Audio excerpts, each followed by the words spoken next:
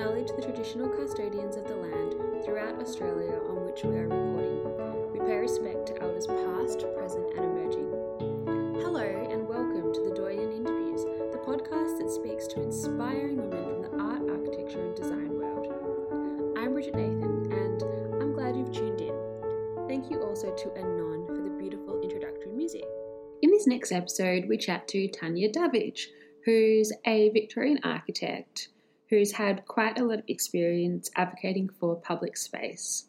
So, welcome, Tania. I saw that you got shortlisted for the Bates Smart Architecture and Media Award. I think you would have posted about that. We did indeed. Yeah, congratulations. That's cool. Thank you. It's nice. I've actually won it before, so cool. It'll be nice to win it again in a different guise. Yeah. Well, fingers crossed. Because I thought when I saw your post, I thought I haven't read that book. So did you author or you've got an article in a book, and that's what the prize is for? No, is that related to the Fed Square, or it's totally different?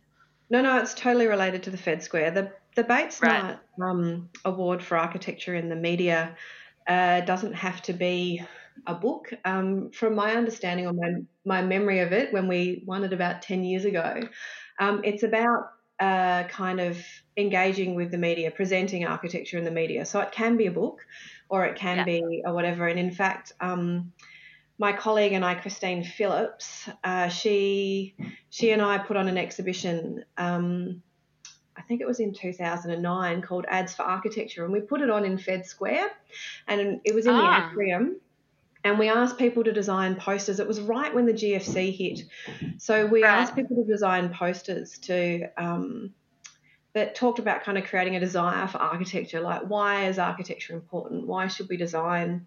Why should we design our cities? And it was a little bit drawing on Bernard Shumi's Ads for Architecture that he did in the 70s around a similar of global crisis. I think it was the fuel crisis way back when.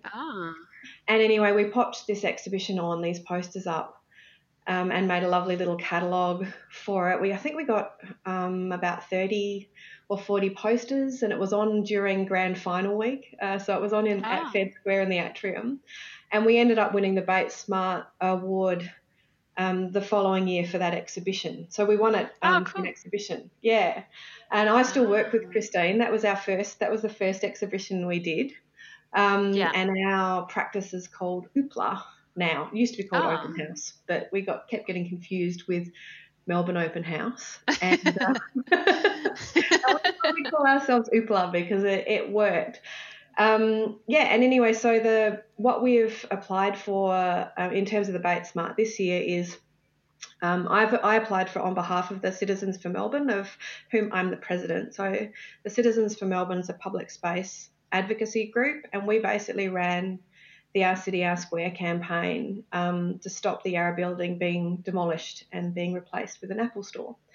And so we did a whole swathe of things around that campaign, and so I got our submission together for the Bates Smart Award and put that in, so it's really nice to be shortlisted for that. Yeah. It would be great to hear a bit more about your career and what you're interested in architecture and the built environment. Are you an architect? Yes, I'm a registered architect. But I haven't practiced in a traditional manner for a while. So my career path is definitely has not been linear. I've always been interested in the kind of the things on the edges of architecture, I suppose. And I worked in traditional practice for quite a while. But when I had kids, I kind of decided that I didn't really. Traditional practice probably wasn't doing it for me. I was kind of sick of complaining that architects weren't being paid enough, and all the usual complaints that we make as architects. And I thought, well, what can we do about it? Maybe it has something to do with talking to the public, like public audiences, about architecture. And so that's essentially what I'm running a PhD in. I run a small alternative research practice with a friend of mine, Christine Phillips, who is a Right. lecturer at RMIT. And Yeah. we're really interested in talking about architecture and the built environment to public audiences. And typically we do that. We organise exhibitions, as I mentioned before. We organise talk series. We did talk series one year in a lawn bowls club, which was quite Oh, in multiple lawn bowls clubs actually, which was quite interesting. awesome. We're kind of minor activists, and we also we're interested in how spatial installation in the public realm can actually catalyse conversations around the city and issues that affect the city. So, for example, with that, last year we were the kind of key commissioned practice for Melbourne Open House weekend, and Right. we installed we for a project called Urban Tactility, and basically we installed 3,500 custom-made tactile indicators, larger than life tactile indicators, and in colours that we loved, in the courtyard of the Immigration Museum. And Oh, basically, what okay. happened was that the tactile indicators took you on a journey around the courtyard, and we probably led over the course of the open house weekend. We led about, I reckon, 500. We led over 500 people blindfolded with the help of volunteers, Oh, of course, wow.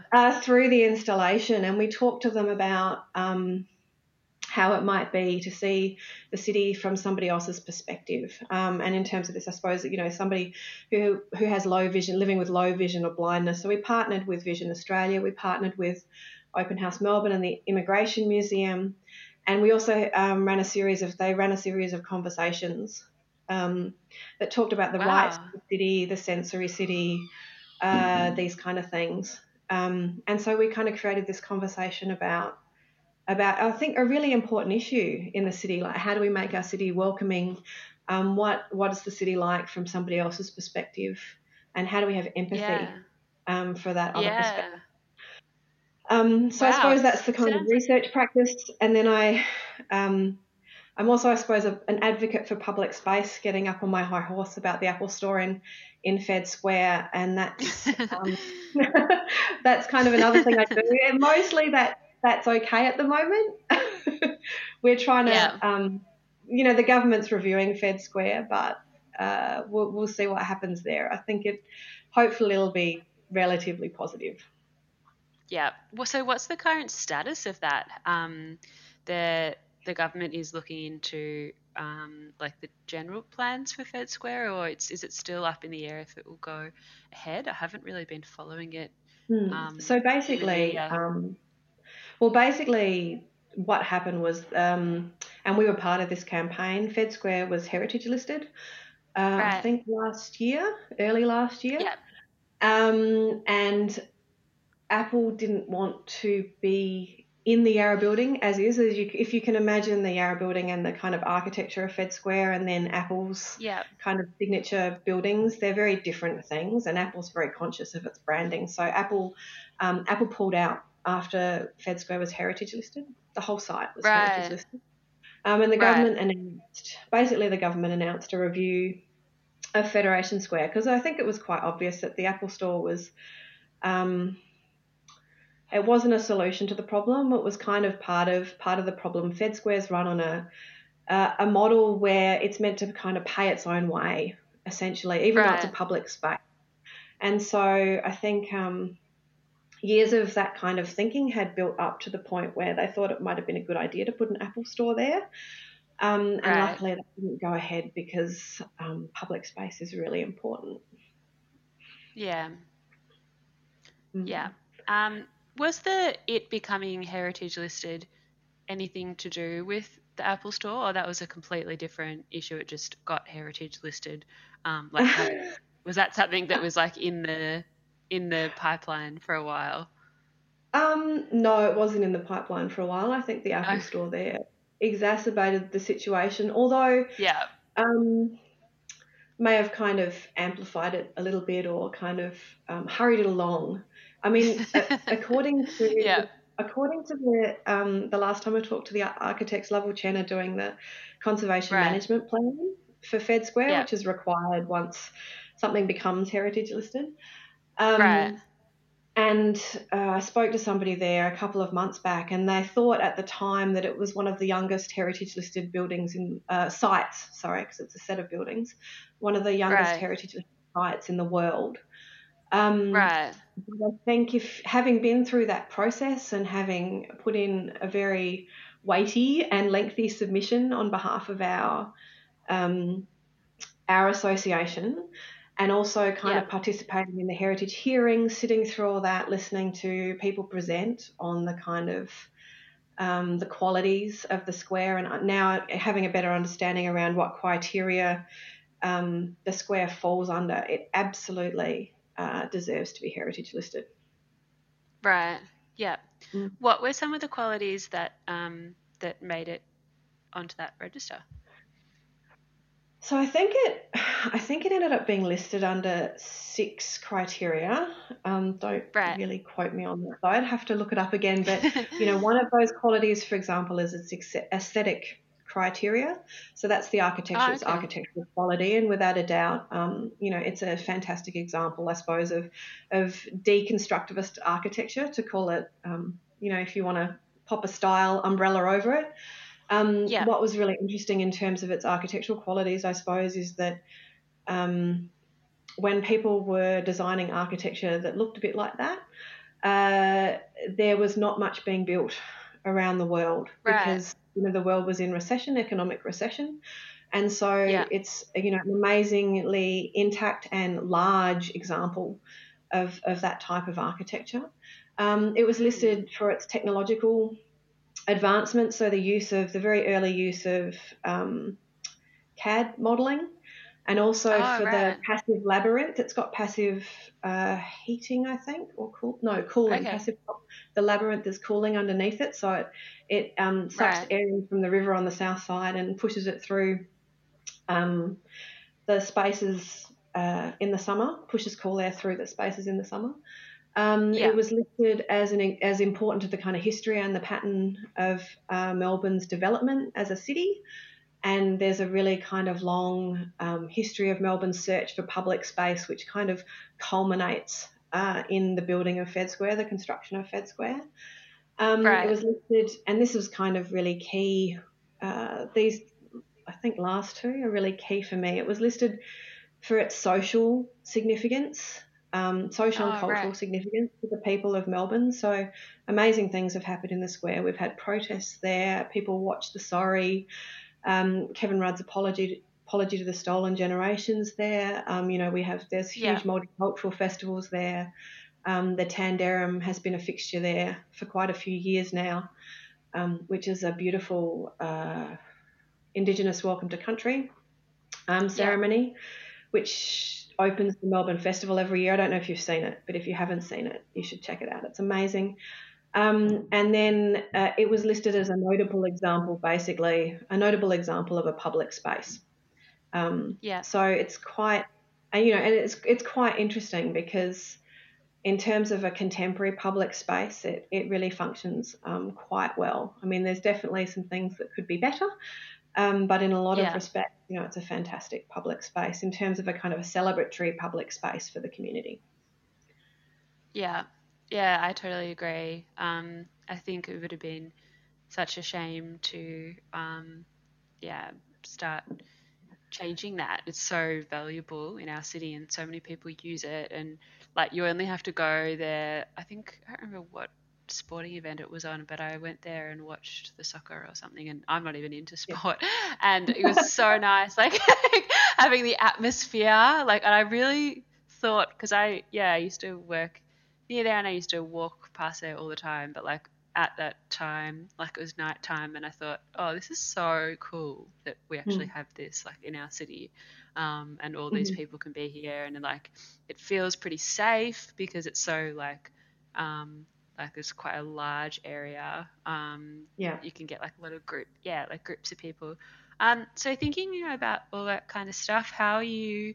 Um, what are you thinking about at the moment with the current pandemic and I guess, yeah, there's like a lot of speculation that could happen on the future, like as we hopefully go back to a new type of normal. But Mm-hmm. thinking, I mean, public spaces have been um, drastically changed. And yeah, like, what are your thoughts around that?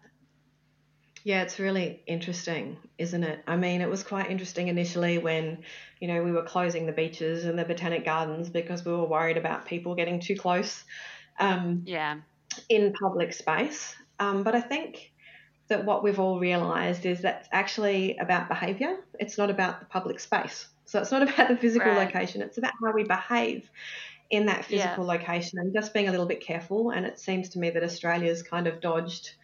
We seem to have done quite well in yeah, lots of respects. So I think we're quite lucky, and we're seeing the botanic gardens open up again and things like that. Um, yeah, but I think what it's shown is that public space has never been more important. yeah, We need to get out of the house. You need to get out of the house and just go for a yeah. walk and clear your head. And it's actually really wonderful to see how many people are out and about every day. People that wouldn't normally get out and about. It's just great. And I've been finding that I've been discovering my neighbourhood a little bit. Um, Yeah. I live down in Elwood, so typically when I Oh, go for a cool. walk, I'd go for a walk along the beach, but it's been a bit crowded down there. Yeah. In terms of physical distancing and stuff. So we've taken to doing walks. I've taken to doing walks with my family kind of early evening ish and letting the kids direct us wherever they want to go and Oh, wandering down nice. side streets that we wouldn't normally wander down and all of those kind of things. So it's been a really wonderful way to discover my neighbourhood. I've also discovered Elstonwick. The old Elstonwick golf course was closed last year by the city of Port Phillip. Right. They haven't Oh, really done anything with it yet except for open it up, and it's a bit rough around the edges, but it's yeah. actually a fantastic place just to go. Like they've kind of mown paths into it because there's no real paths in it yet, so they've mown bits and pieces out of it, and then there's a little bit of a hill where kids have made mountain bike and BMX bike jumps and stuff. And Oh, it's quite cool. big. It's double the size of Elstonwick Park, so it's Yeah. quite cool. It's been fun to discover that. So I think what Yeah. the pandemic has shown us is that we really, just public space is really, really super important. And it's going to be just as important coming out of this moment that we find ourselves in because, as we know, our cities are getting denser Yeah. and, those kind of spaces are kind of, the lungs of our cities. Yeah.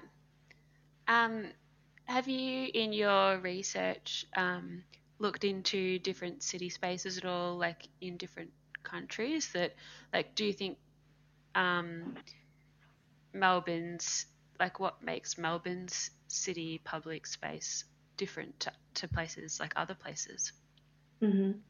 Well, I lived in America for a really long time, so Right. a fairly long time. Yeah, so I studied there at Columbia University. I lived in San Francisco. I lived in or near New York in New Jersey, um, Right. all up for about 6 or 7 years. Oh, And wow. yeah, and so what you see, I suppose, I think in Australia we're really lucky. We have a certain public space um, is contextual. Like how we define it has to do with a whole lot of different things. It's how we govern it, how we value it, um, you know, where it's negotiated in terms of being public and private and those kind of things. So you can see those kind of issues that came out with the Apple Store and Fed Square. But Australia Yeah. has this real, I think we have a kind of a deep ingrained love of public space, whether we know it or not. Like if you think about the Right. beach and the access that we have to the beach and how we take that for granted, how we take it for granted that the beach is ours, like collectively ours. Like Yeah. we hold that kind of coastline in common and it's ours. And when I lived in the US, you can own a stretch of beach. And that's Right. kind of horrifying. In some ways that's Yeah. awful. Yeah. It's like those kind of things shouldn't be private. We should actually hold them in common. And you can kind of see that a little bit in their public spaces. American public spaces have a much more commercial feel to them. If you think, like, a lot of people talk about Times Square, for example, Right. as a public space, but it's really kind of a spectacle. It's not for doing the kind of, Right. it's not about, it doesn't do the same things as Fed Square, you know. Yeah. It's a very, very different conception of public space. So you start to realize that, and I think this is one of the reasons that I got involved with the Fed Square thing, is you start to realize that the meaning of public space, what it means to the community, what it means to society, is actually negotiated. And you have to take part in that conversation if you want certain outcomes. And maybe, Right. we'd always kind of been prepared to fail, I think, in some respects, but we were hoping that we Yeah. wouldn't.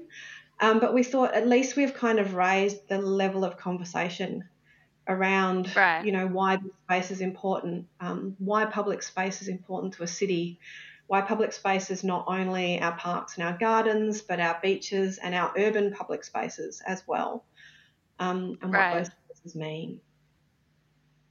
Right. Yeah. Um, yeah, that's so interesting. I guess it's thinking about public space and the trying to protect things that aren't just a commodity or aren't just consumerist public spaces, but true public spaces. Yeah, Spaces where you can go and be that you don't have to pay for. In that moment are so absolutely. valuable. Yeah, no, and these, I think it's really interesting because I suppose at a more academic level, public spaces like that, so like libraries and, the National Gallery, for example, and those kind of institutions, public space should be seen as part of that network, definitely. And I think they're really important democratically because they're spaces that we can all access without necessarily paying for them. It doesn't matter what what the color of your skin is. It doesn't matter your socioeconomic status. These spaces anybody can access or should be able to access. So I think a big part of what makes a public space is, access to it and equality. And the question is then if you put a commercial entity on the edge of that, a big commercial entity on the edge of that public space, who does that include? Who does that exclude? For me, public spaces, they should be spaces that feel safe, as you mentioned before. They should be spaces that are inviting, but they should also be spaces that are designed to allow people to spend time and to gather there. And they should be spaces that are inclusionary. So they shouldn't be Yeah. actually, exclusionary. I don't think they necessarily do that on their own. Yeah. Like what's really, like a park has a very different agenda, I suppose, as a public space to Fed Square. But Fed Square Yeah. is a really important public space because it's programmed. And so it's important, I think, to have public spaces in the city that are programmed for the community. So not like events Right. that you pay to go, you pay to go to, but that are programmed for the community. And I think if we really think about these kind of spaces cleverly, they have the ability to kind of connect us socially. We have the ability to meet people in them that we, haven't met before, or like experience different people's cultures and stuff like that, which is what happens a lot at Fed Square. And I think this idea of connectivity is really important because it goes to a sense of belonging. Like, is the city Yeah. welcoming? Do we belong here? Are we welcome here? And also, there's a lot of conversations about loneliness, in Yeah. an increasingly kind of secular society where we don't have structures in place that automatically connect us. How can Right. we program spaces that connect people and, mitigate this idea of loneliness that we're seeing become an issue in big, dense cities? Yeah. Um, like, what do you think are some of the things that help mitigate that in public spaces? Well, I mean, I think, in a lot of respects, public spaces need to provide, or, can provide, I suppose, a sense of respite. Like, you go to a garden and it's just nice to walk around. And we know that spending time in nature, even if it's in an urban setting, mitigates, basically lifts your spirits. It helps you kind of focus. It refreshes your attention, and those kind of things. So it's wonderful to have our parks, and then public Yeah. spaces, public institutions such as libraries and the National Gallery of Victoria, things like that, public art galleries, were always seen as kind of the cultural side, cultural side of that. Right. And I'd like to think that our more urban programmed outdoor spaces like Fed Square are kind of extensions of the library and the art gallery. I think one of the reasons I actually got involved in the Fed Square thing is because I had written an article about Fed Square East. So to the east of Fed Square, there's potential to deck the rail yards and create a whole other site attached to Fed Square, essentially. And I think the Liberal government had put out an expression of interest for kind of proposals, any proposal you wanted. There wasn't really any limits on it, to see what kind of interest there was in Fed Square East. Yeah. And I'd written an article for Architecture Australia talking about Fed Square's charter and why the charter was important and why it was important to keep Fed Square East, or at least its public spaces, kind of, within the purvey of government, I suppose, as the custodians of that space. And I talked about Federation Square being run under the charter and the public events that happen at the Fed Square, as basically curating public space, like the NGV curates an exhibition. So this idea that Fed is an extension of that public spaces network, and it's an important, it forms an important part in that ecology, essentially. I mean, most people, I would say, like have access. Like when you go to Fed Square, for example, you see people sitting there on their phones. So like the experience of being in a public space is probably like not dissimilar to being in a library.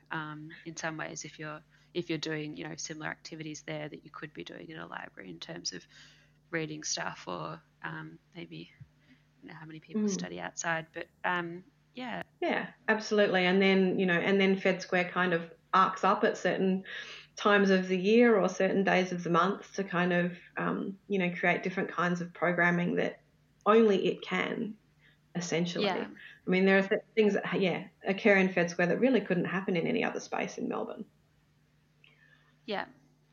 Oh, that's amazing. And so what are you working on at the moment? You mentioned that you're doing a PhD. So basically I'm trying to finish up my PhD,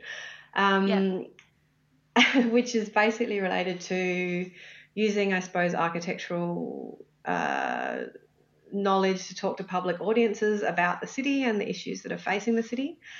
And also to kind of think about how through kind of this public interaction or public participation, we can actually build, like a public voice in the city. So what was really, and the Fed Square issue, I think, is forming the last kind of part of the last chapter of the case study. But what was really interesting, I think, about our campaign for Fed Square was that it was, the public space issue is really nuanced. A lot of people either didn't really care that an Apple store was going there, or cared quite passionately. Was quite interesting. But then to kind of talk to people about the issue, to actually make them care, took this kind of prolonged, drawn out conversation. It felt like a really drawn out conversation. But what we did, or what we managed to do, is kind of build a public voice around that, and actually then show government over a series of actions. We took part in the debate, the Fed Square debate, which happened early on. We presented submissions to the City of Melbourne, who were also aghast that the government wanted to put an Apple store there. We wrote letters to politicians We held a rally, and it kind of culminated in this point where we started off with a lot of people not knowing who we were or what we were doing or why we were doing it. Yeah. And then what happened was once Fed Square was accepted, or once the recommendation for its heritage listing was accepted, what happens is that Heritage Council holds heritage hearings around the issue. Right. And this might take, the whole process takes some months. And while this process is going on, what happens then is that the site has an interim heritage protection order placed over it, Right. which means that to make any large changes to that site, you actually need to then apply for a heritage permit. Now, what was really interesting is when the Apple Store was initially announced, the planning minister had invoked his authority, and basically any public comment or public exhibition, which is usually what happens in the heritage in a planning process, was basically denied to the public. But what happened was when the heritage process then happened, Fed Square had to apply for a permit to demolish the building. And we had kind of built a public voice by that time, because it took about a year and a half. And we managed to help facilitate about 2,300 submissions to Heritage Victoria objecting to the permit. And this was probably the key thing, I think. It wasn't actually the heritage listing that ended up kind of stopping the situation. Basically, we facilitated about 2,300 submissions. All in all, there was over 3,000 submissions to Heritage Victoria objecting to the permit. I think it's the most they've ever had. Wow.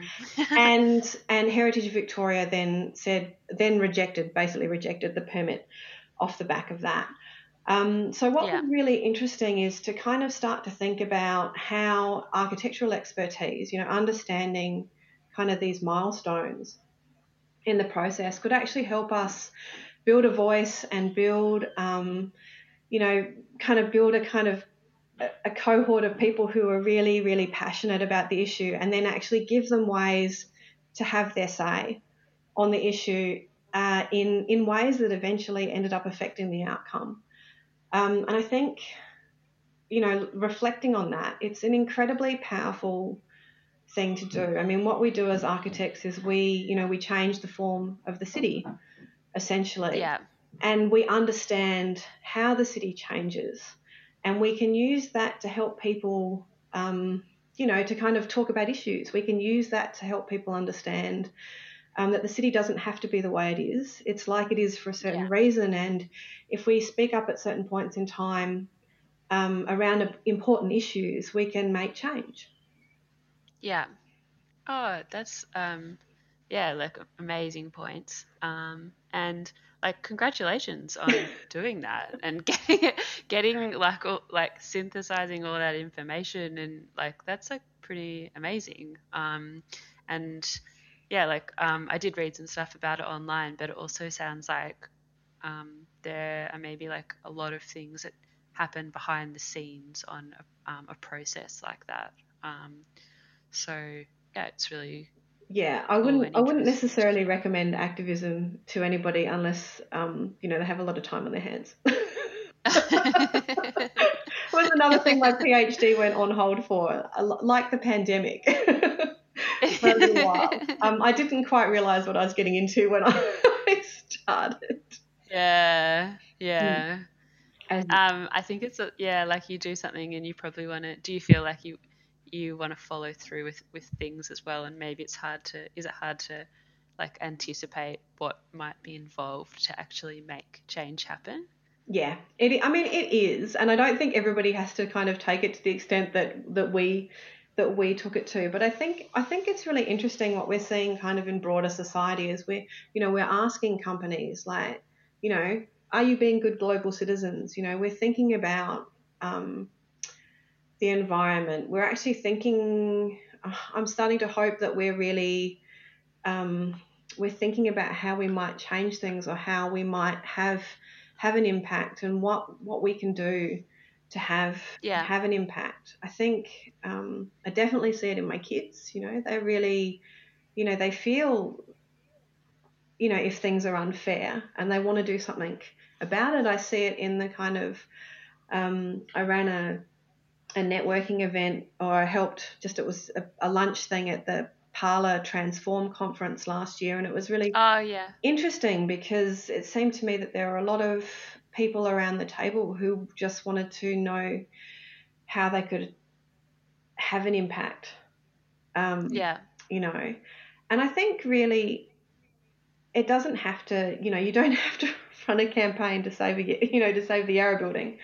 It's about Yeah. kind of thinking a little bit about, I suppose, what your values are. And even if, you just make small steps, like all of these little things, when they start to coalesce and come together, all of these little things make a difference. So, I would have people emailing me saying, "Oh, I'm so sorry. I've only written a letter but I've written a letter to my MP, and I've written a letter to Daniel Andrews, and I don't feel like it's very much, but I just wanted to let you know I did it." And I thought, like I valued every single little moment like that, because I knew that every single little moment like that added up, So it does add up to something bigger. You don't have to, not, I mean, I suppose I didn't really set out thinking that, we were going to make a big difference or anything or whatever, but I set out just going, okay, small steps. Like what are the small steps? And I think if you kind of, you have something that you're passionate about and you can make small actions in relation to that, I think, when you find the other people who are interested in doing that too and who think like you do, it starts to coalesce into something bigger. You can amplify people's voices by bringing them together. Wow. That's a really like strong way to think, and I think really valuable for people to hear that. Sometimes it feels like you don't know where to start with things, Yep. but like I totally agree. It's like the one thing I've learned through this podcast is that you sort of like you do one thing and then it will lead to another thing, Yeah. and it's like those like incremental changes or moves that kind of get you to somewhere that's a bigger picture that you might not have been able to like foresee. Yeah. But like I think probably a lot of people I know, including myself, like definitely feel like daunted by political decisions or Mm. like issues like that in the city. Like I read that was happening, and of course my opinion was that I didn't want it there, and I was working in an office at the time where it was quite conservative, and a lot of the guys were like, we don't care. They were architects. They're like, we don't care if it's a Fed Square, and if it's if there's an Apple store there. And I was like, oh god. But I didn't do anything about it. I didn't. I was just like, I don't want that to happen, and I feel like that way about a lot of issues. So it's really good to hear you say that, because it kind of plants like seeds in my mind that maybe it's like little things that you do. Yeah, I think we have to value the little things. I think we have to value the small steps. And I think, and because little actions, I think, help us feel like we're doing something as well. Like it's very easy to just get daunted by it all and just want to put your head under the sheets or under the doona, I think Scott Morrison said that the other day. And just because it seems too hard, but it's not, most things don't happen quickly. Like the big wins kind of don't, like they don't, it's not immediate. It's not this big kind of life-changing thing. It's like these really small little incremental steps. And as long as you are kind of clear about what you're interested in and what you're passionate about and what you care about, you can't do everything.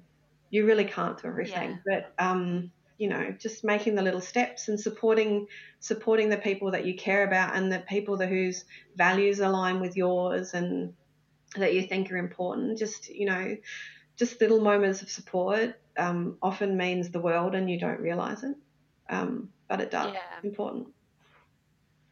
Yeah. Well, the hour has gone like really quickly. Yeah, it was really good information. And yeah, so thank you. And I hope everything goes well with your PhD when it gets back up and running again. Hopefully I'll be finished by the end of the year and I'll have a nice strong conclusion. It's always good to end on a win, so luckily I think I'll have a nice strong conclusion. Yeah. Oh, I'm sure it'll be amazing. Okay, thank you. Thank you so much for your time, Tania. That was such an interesting conversation for me to hear, and I really enjoyed listening to it whilst I was editing it. Next up, we'll be chatting to Fiona Dunnan from FMD Architects in Melbourne, who talks a lot about her experiences with space, so both from an interiors and an architectural point of view, and the idea of responding to a sense of place when starting on a building project. So I hope you can join us then. So they were really teaching us, to sit down and draw, and not draw as in, draw the site, but draw things that you see in the place, and so it was really interesting. It was a completely different way of thinking, and we spent days doing that.